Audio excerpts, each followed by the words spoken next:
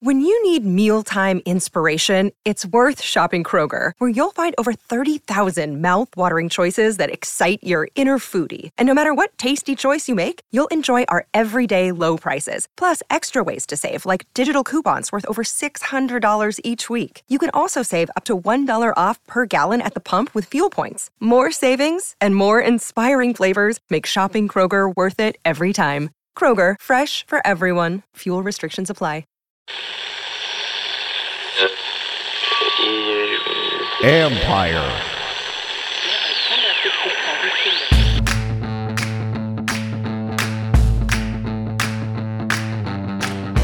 Hello and welcome to my podcast. Do me a favor, subscribe to the John Keim Report wherever you get your podcasts. You're watching on YouTube, hit that like button, hit that subscribe button. You can find us there as part of Empire Media. That's AMPIRE. Always much appreciated when you tune in and listen. So I always thank you very, very much. Today, I have former Washington tight end Logan Paulsen back on the show. Wanted to talk to him about what he saw down at the Senior Bowl in Mobile, Alabama. He was down there last week. He knows what this team needs. They need offensive linemen. He was watching the offensive linemen. They need some cornerbacks. He was watching some of the cornerbacks. Some of the top ones weren't there. We'll get into that, all that. But what were his impressions of some of these players, guys that he thinks might make some sense for Washington very early in the process, just early February. So we have a couple more months before the draft. So just a little bit of intel right now from somebody who knows what the hell he's looking at. Also talk about quarterbacks because why not? It's important. But I also think the more we talk about it, there's a conclusion here. The best solution is not to go out and get one of these big name guys. It's to do what they say they're going to do and stick with Sam Howell and build around what he can do and don't go crazy and try and get a Derek Carr or overspend for this guy or that guy. And then what do you have? You still need an offensive line. Build up all that stuff.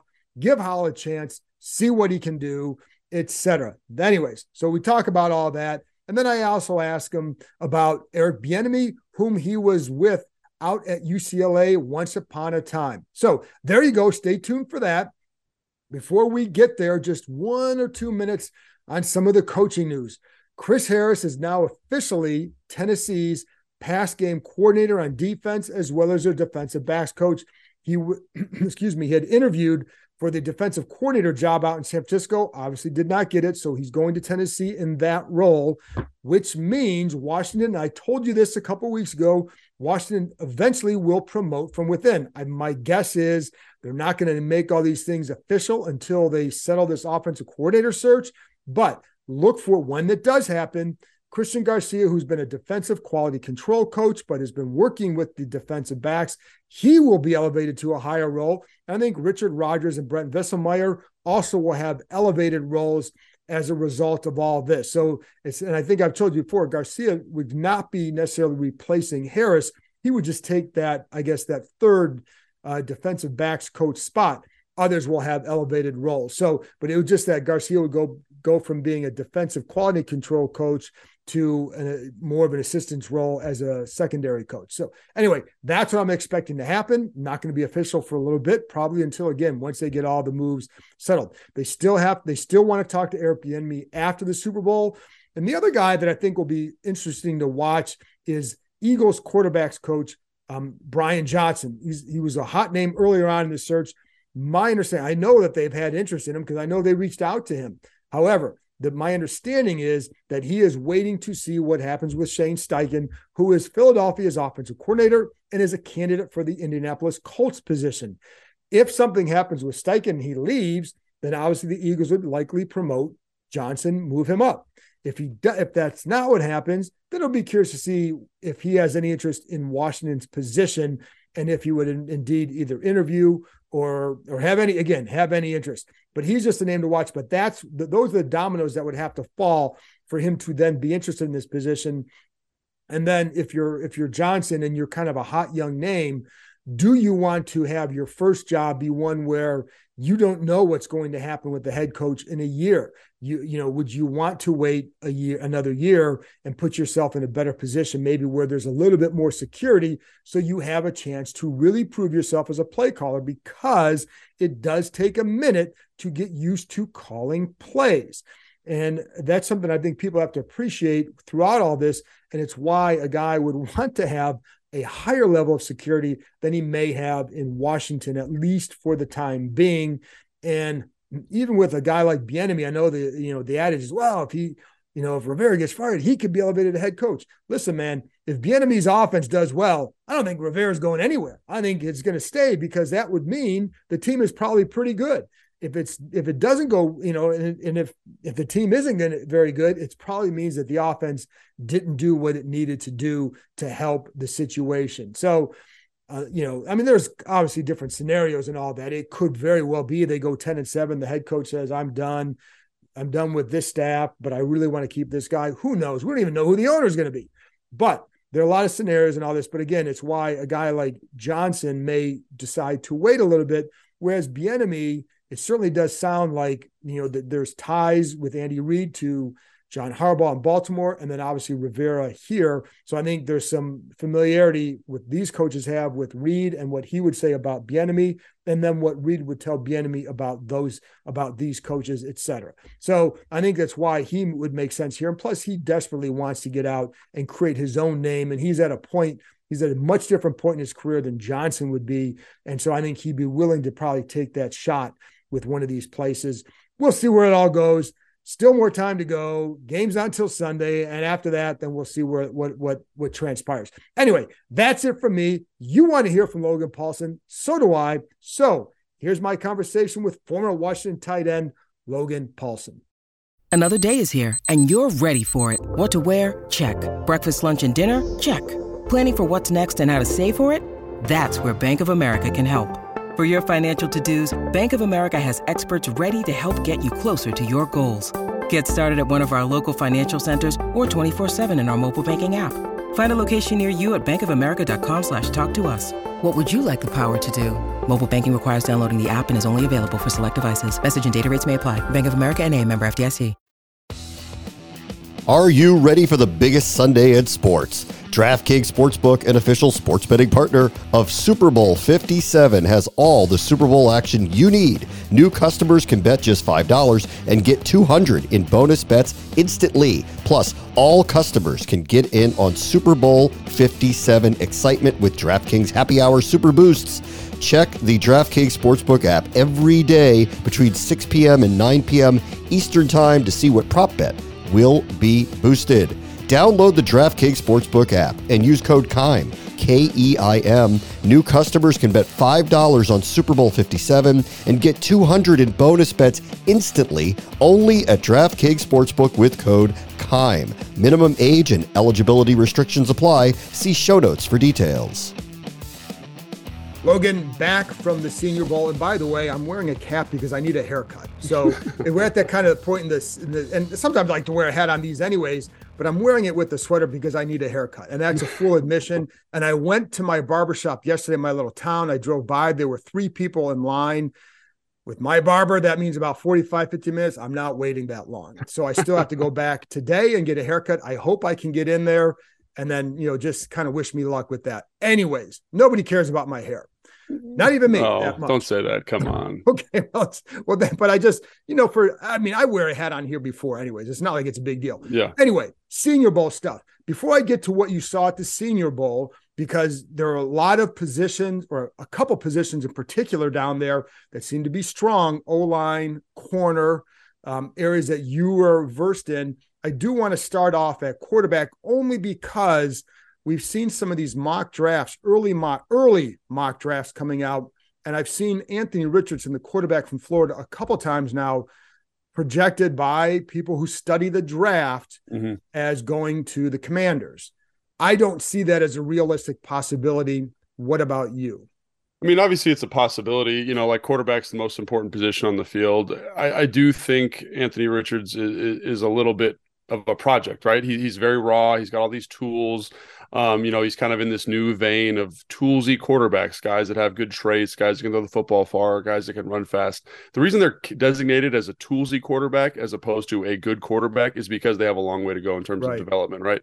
And I just don't see them being willing to invest that kind of time in a guy like that. You know, it's funny, like there's obviously the top two guys, three guys, Stroud, Levis, and Young. And I think those guys are kind of in a category of their own. And I think it would take a ton to get up and be in play for one of those guys from a draft capital and personnel standpoint, which leaves Richardson as kind of like the one that everyone's talking about. Right. But I do think people neglect Tanner. I think Tanner McGee is his name, the kid from Stanford. Yeah. He would be around in the second round and is a guy that's a little bit more polished, a guy that is very smart, got the physical tools, was a 5-star recruit, all those things. So I do think that, you know, I think people focus on Richardson because he's a big name from a big school. Right.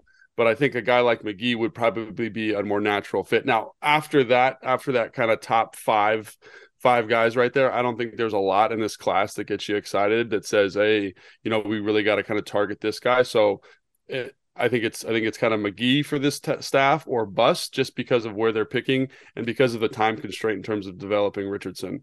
Does that preclude them from doing that? Maybe someone on the staff falls in love with him and they say, we got to have him at 16. It's too good to pass up. That's entirely possible, but I just don't think it fits kind of with the draft vision that they had last year, which was a lot of fifth-year seniors, a lot of guys who played a lot of football, a lot of guys who were experienced, a lot of guys who could help you right now.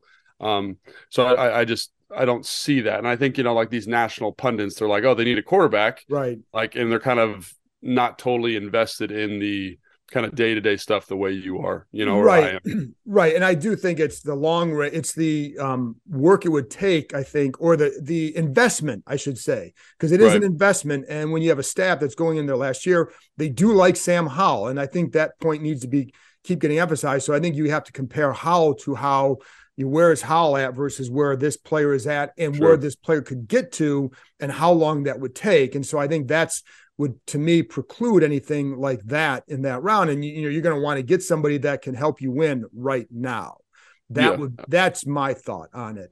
And you know, and again, we know that they like Sam Howell, but you know, are they 1,000% wedded to him? No, because they say he has to win the job, but they really like him and they're going to give him that opportunity. That's why when people are projecting him there, I'm like, I don't know that I would see that, because I think if they were in year one of the program here, yeah, maybe. But I think going into this year where you need contributors and you have other issues on the line in the defensive backfield, corner or back seven, needing some more players there, that it would be difficult to see them using a pick that high on a quarterback. You know, the other funny thing, Logan, is there are quarterbacks who will be available that they were interested in last year. Derek Carr, Jimmy Garoppolo, even Aaron Rodgers. But I don't know that I see them swinging for a guy like that. Because I think they know that they have a guy that maybe they like and they should build around, at least maybe not build around, but give him more and build out the roster rather than going that other way. Yeah, I think so. And I think like when you look at, I don't know, like Hurts is just kind of an easy example. Like look what Philly did with him, right? He was a guy who had some very good traits, a guy that needed some development. And instead of saying we need to kind of go quarterback sale, buy, sell every single offseason, they said, let's just sit with this for a year. Let's develop the roster. Financially, we can do it because he's on a rookie contract. And I think that's something that I've been advocating for about 2 years now. Like just kind of sit, build the roster out. It's not where you think it is, you know, like there's some areas that can be improved, like O-line kind of being example A, right? I think you can make some improvements in the secondary, whatever, at linebacker, all those different things. But Philly did it. They were just very patient. They got the pieces in place. They built around this young player, and the young player developed as the roster developed, right? And I think that that's something that fans need to be aware of, is like, is Sam Howell Jalen Hurts? Probably not, but can he kind of, with an improved roster, can he do something that gets this team in the playoffs and lets them win a playoff game? I think so. You know what I mean? And it's just about, but it's not only Sam Howell. There's other elements here that need to be addressed. And there's some big question marks about the ability to do that. And we'll talk about that in a second. But I think that to me is kind of where I would say, just, you know, don't go swinging for a home run on a pick that you can use to kind of build your roster out. You know, build the roster, get like a deep, thick roster, which is kind of what Philly does, which is what Seattle did a couple years ago, what Baltimore did with Joe Flacco, what the Steelers did with Big Ben Roethlisberger, and see where this is at, and see what you actually need going into 2024, I think. And I think the other thing is, if you went, and I don't want to waste too much time on this, but like if you went and got a Derek Carr, you still need to build out that offensive line. He is not a cure-all, and you're going to spend a lot. You would have to, give up stuff for him and then pay him, and that takes away your ability to improve what he would need. And I think the same is true with, certainly a Jimmy G coming off an injury again. You can't count on him because of the health, but you still need to build out other parts of the roster. Do you have that ability? That's why I'm very intrigued by Howell to see what more he can do, because there are certain traits that I really like that he has shown. And, so I am curious on him. So I'm okay with that route anyway. Yeah. But the other one I wanted to ask you about too, because you brought this up on here's a little plug, your Take Command podcast with Craig Hoffman. And, I wish Craig would let you talk more. I love Craig. And I actually missed Craig and I used to talk all the time after games, because after you go back and watch and all that. But anyways, you brought up Eric Bieniemy because you were at UCLA with him. And if you want a fuller discussion on that, again, Take Command podcast, you guys talked about him, I think a week or so ago. Yeah. But what you were at UCLA, what was your experience being around him? So obviously, I need to preface that by saying that, this was 15 years ago when I was at UCLA with him. Right. It was my freshman year of college. And so he was a guy that was very, very, very intense. He was very, very intense with the running backs. He would get them out early. I mean, I've never seen a human being undress somebody the way that Eric Bieniemy could undress somebody with his words. He was very good at that. He had a very high standard, and it didn't matter if you were Maurice Jones-Drew or the fifth string walk-on running back. He was going to coach you the same and coach you to the same standard. And that's something that I respected about him. And, he really never said a cross word to me my whole time there, because I was not one of his guys. But I would imagine if he's the OC, he's going to kind of operate under that same parameter. This is my standard, this is my belief, and this is how I feel it's best to communicate it to you to get the result I want. And so very high standard, not afraid of you, not afraid of the name. A lot of coaches get afraid of the name. They kind of shy away from coaching the star a little bit harder. I never saw that with him. He also had a lot of responsibility there while I was there. He was the recruiting coordinator, so he also had the ability to shut it off and go into your home and be like, I remember him sitting in my living room and being like, "Hey, Logan, we really want you to come to UCLA," and him joking around with my parents. And, you would never have known. And then you get to UCLA and you get to see this side of him, that's it's a little bit different. So from what I understand, he's kept a lot of that same coaching approach. And in some ways, I think that's great. I think it's great because that's who he is. And, for a team like Washington, something we've talked about is it's hard to tell sometimes at practice what the standard is. Right. I guarantee you, if he's here, you will know exactly what the standard is from the jump. So, if you're looking for somebody like that and someone that's going to really push everybody on the roster, I think that's your guy. Does that, and this will sound funny, but when you hear of college coaches, you can treat a college guy like that. Now, listen, I know Adrian Peterson swears by him. Right. I remember talking to him a few years ago about Bieniemy, and for the same reason you said, but AP liked the hard coaching. Yeah. Mm-hmm. Do some pros bristle at that?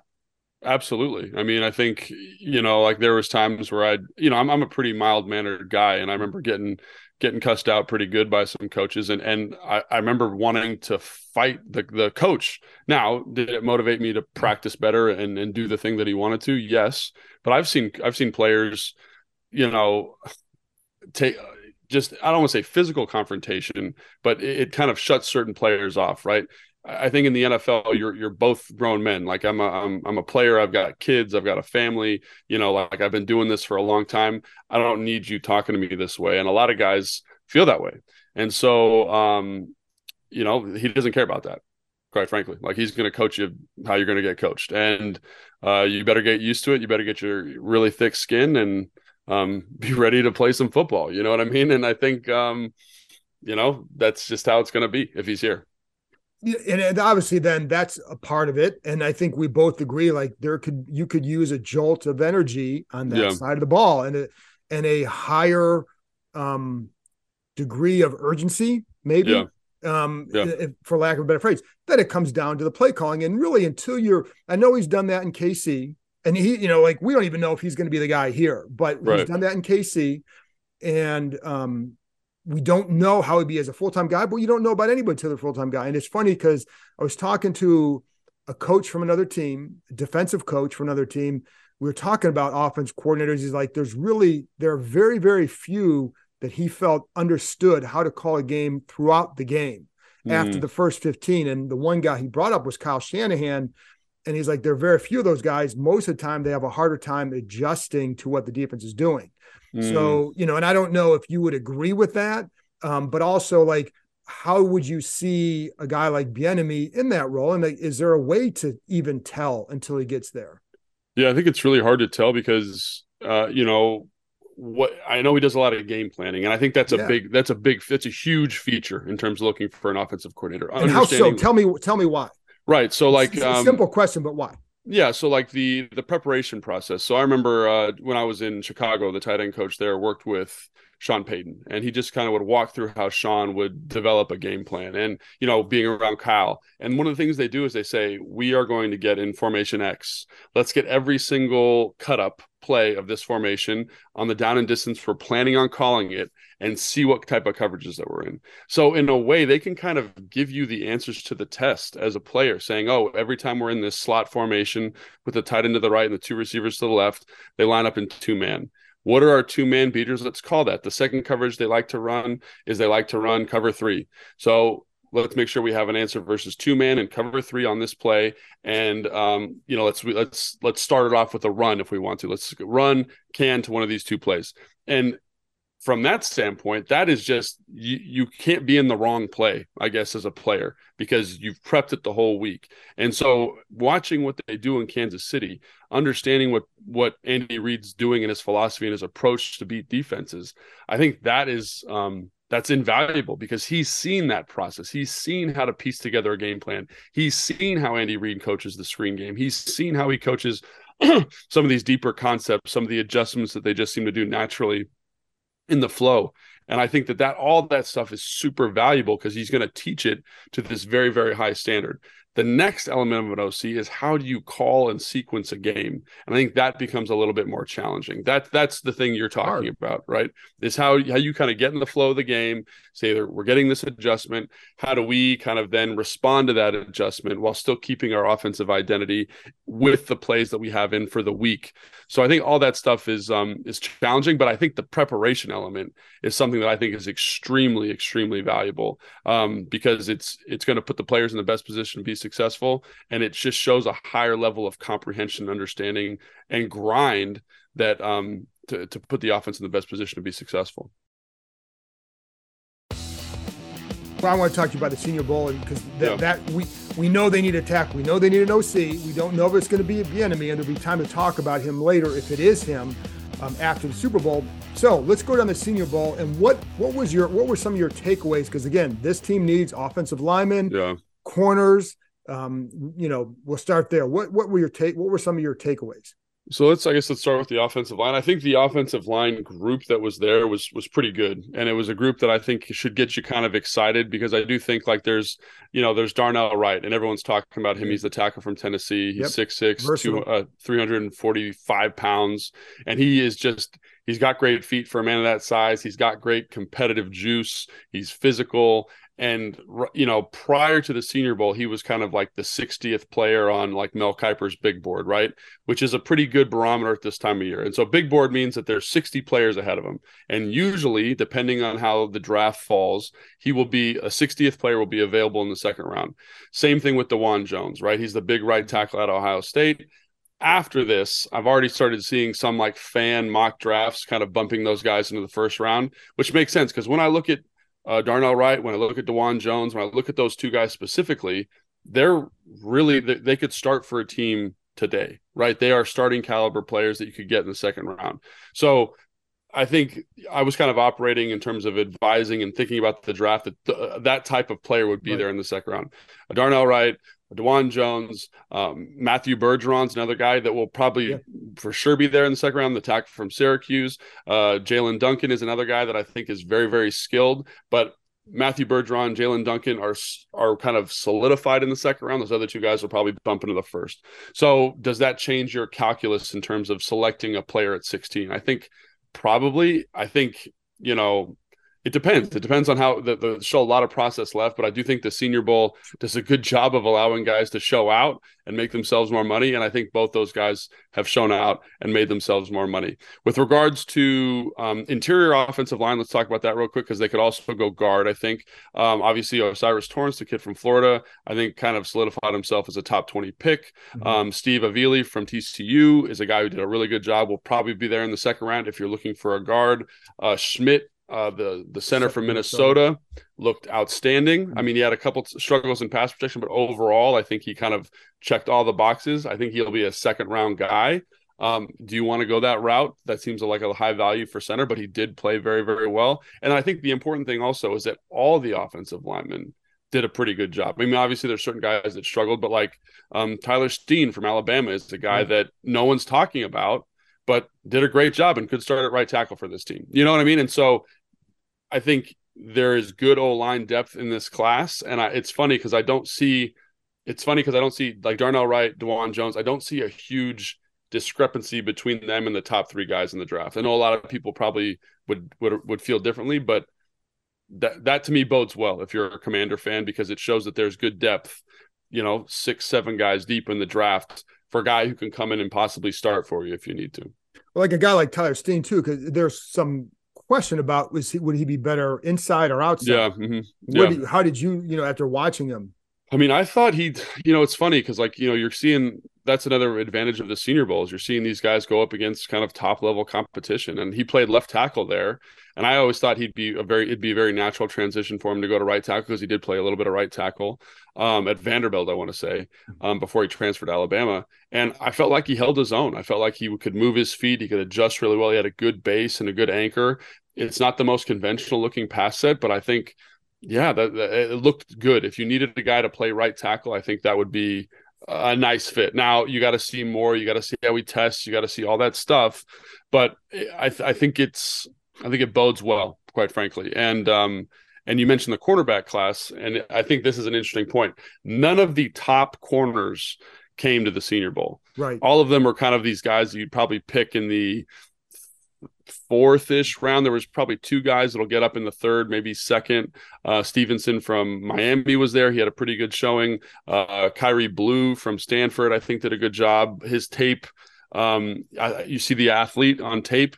You got to see a little bit more of the playmaker here at the Senior Bowl and kind of, a guy cut loose a little bit. So there's that. But in terms of corners, you're looking at, I think, more of those top guys. The good thing about the top guys, in my opinion, though, is they go deep. Right, you got Joey Porter Jr., you got Christian Gonzalez, you got Kylie Ringo. Cam Smith is a guy from South Carolina who probably will be there in the second round when you're picking. So again, deep O-line class, deep cornerback class. So if you need one of those guys, which Washington does, I think you're in a good spot. It's just about how you value kind of that first tier versus the second tier, and whether you think any of those first tier guys are going to slip to you when you're picking at 16. It's funny because even with the corners, the other guy who was there too, sounded like he had a good week, was Darius Rush from South Carolina.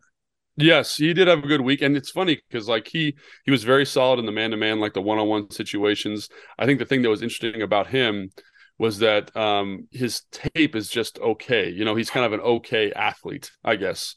So for him to come out at the Senior Bowl and kind of show out, I think bodes really well and probably pushes him into that second round area, which I think is, again, good for Washington. But with all of the guys at the Senior Bowl, there are, I guess, like warts. I mean, even with the top guys, there are warts. There are things that you're questioning, things you say, how does this translate?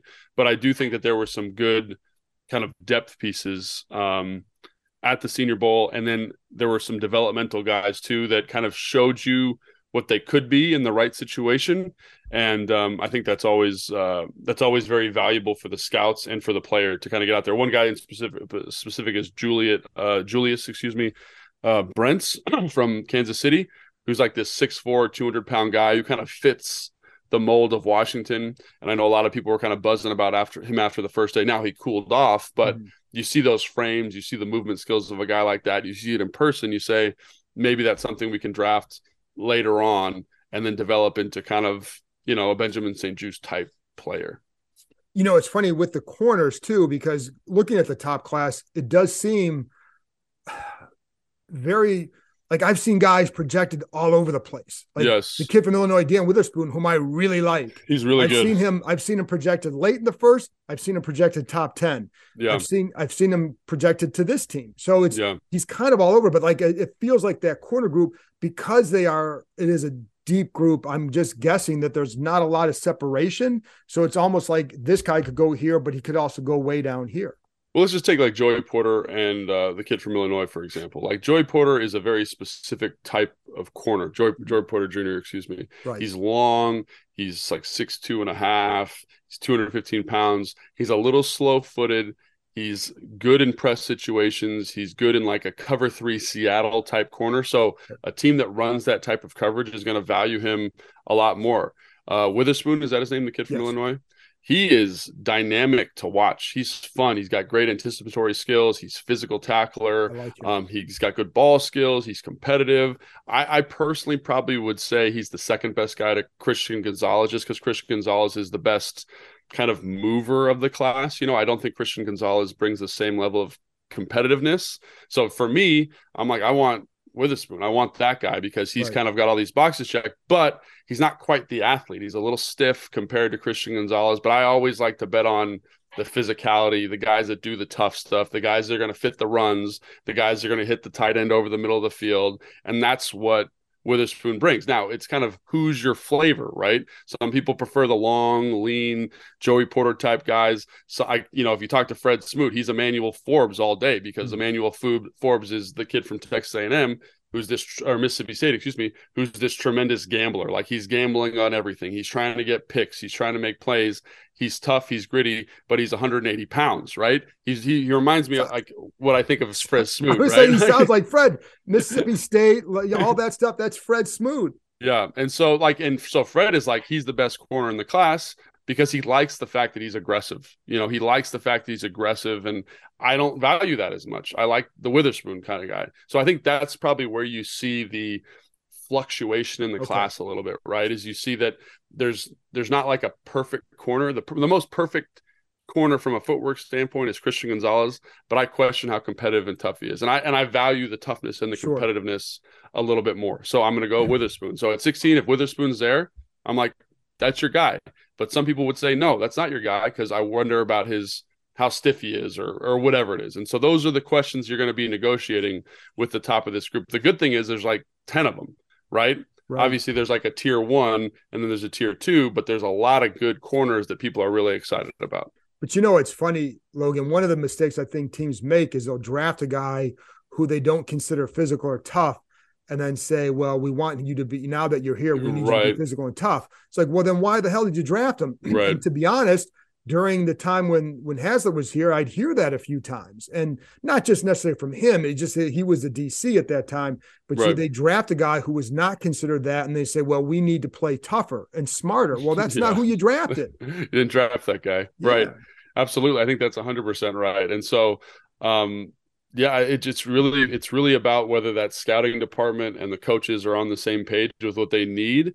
And, again, I think Witherspoon would be a great fit here because he does a lot of different stuff. He could play like kind of in that nickel role. He's just a competitive son of a gun. And I like that. He's a good tackler. He's tough. He's competitive at the catch point, like all those things. But again, like Christian Gonzalez, I would probably guess that the league values him more, because he's so smooth, right? He gets beat, he can recover, and I think that's kind of more the way the position's going. So, and that, for me, like I'm only going off of what I watched during the season. I haven't studied anybody. It's just, that's a corner that I've just liked when I've watched him play. When you're at the Senior Bowl with the linemen, there are times where you picked something up just by watching practice, and like, do you remember anything in particular about any of these guys where like, okay, this is what stood out to me in practice, or even, because like sometimes you'll hear guys like the way they interact with teammates, the way they do this. Are there things that you picked up about guys just based on being down there that was invaluable to you? Yeah, so I think let's take DeJuan Jones. I know he's the kind of the flavor of the hour. But one of the things that two stories with him. So one of the things is that you worry about his foot speed against elite edge rushers because he's a big man. He's 6'8". I think he weighed in at 375. And you say, can his length, he has the longest arms ever measured at the Senior Bowl, can his length counteract his slow foot speed? And then you see him in pass rushing one-on-ones just lock up, elite college prospects kind of one after another because they don't know how to negotiate his length. That would have been nice to see him a couple days in a row.